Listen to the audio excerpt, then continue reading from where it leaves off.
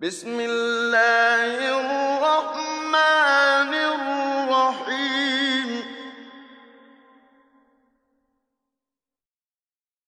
Bismillah, alhamdulillah, wassalatu wassalamu ala rasulillahi sallallahu alayhi wa sallam wa ala alihi wa sahbihi ajma'een. Assalamu alaikum wa rahmatullahi wa barakatuh, brothers and sisters. We are now on the 25th juz of the Quran. Allah subhanahu wa ta'ala in this juz discusses the surahs which relate to the Ali Hawamim, or the surahs that begin with Hamim. Now, the first page of this juz is Surah Fussilat, where Allah subhanahu wa ta'ala ends the surah by discussing matters related to the Day of Judgment and a call back to the Quran. Then we come to the next surah. And this surah, which is the 42nd surah, Surah Shu'ara, other than Surah Fussilat, there's 4 other surahs. So there's 5 surahs in this section. We have Surah Shura, not to be confused with Surah Shu'ara, which means the chapter of the poets. This is Surah Shura, which is discussing about how we should come together to discuss matters.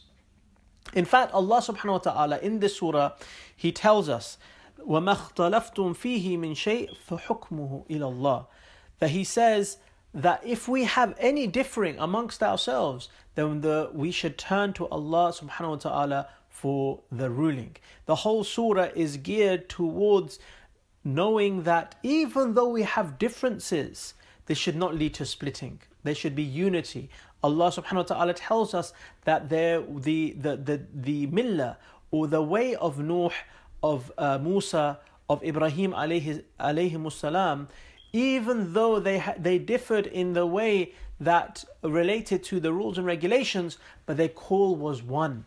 They were 3 prophets with one mission.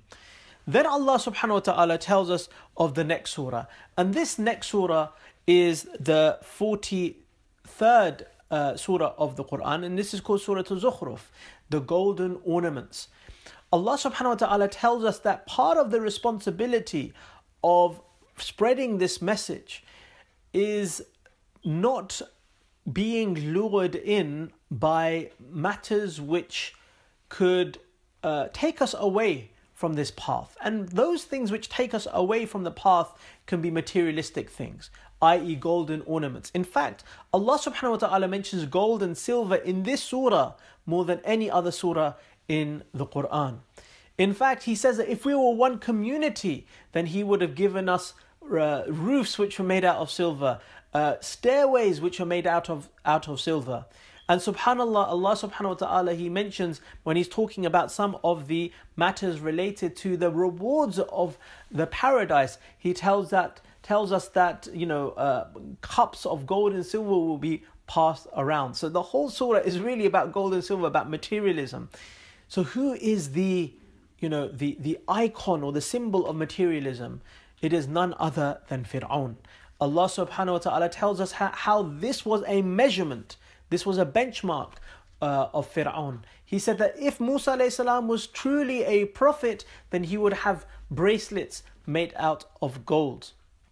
Then we have on the other side, the flip side, an example of someone who was not a symbol of materialism, but rather he was a symbol of abstaining from this world, and that was none other than Isa alayhi salam. Then we come to the next surah. Again, we're still discussing the surahs which begin with Hamim. Surah Dukhan. Allah subhanahu wa ta'ala tells us how some of the elite will be punished. How the elite will be punished. This surah is really telling us, warning us against the allurement of power. Allah says in this surah how they will be punished, how some of the haughty people, the arrogant people will be punished. They will be made to eat from a tree called Zaqqum. And Allah subhanahu wa ta'ala tells us in some detail regarding some of these great horrible punishments that's awaiting the people of hellfire. Then we come to the final surah, and this is called the surah of crouching of Jathiyah. Allah Jalla wa Ala tells us that even though there were some people who refused to crouch, who refused to prostrate in this life, in the akhirah, in the day of judgment, they will be forced to crouch. Allah Jalla wa Ala, He tells us about such people and how we should not be of those who do not prostrate to Allah subhanahu wa ta'ala in this dunya. And the journey for the surahs which begin with Hamim, it continues, which will be in the 26th juz. Until then, subhanakallahumma wa bihamdika ashhadu an la ilaha illa ant astaghfiruka wa atubu ilayk.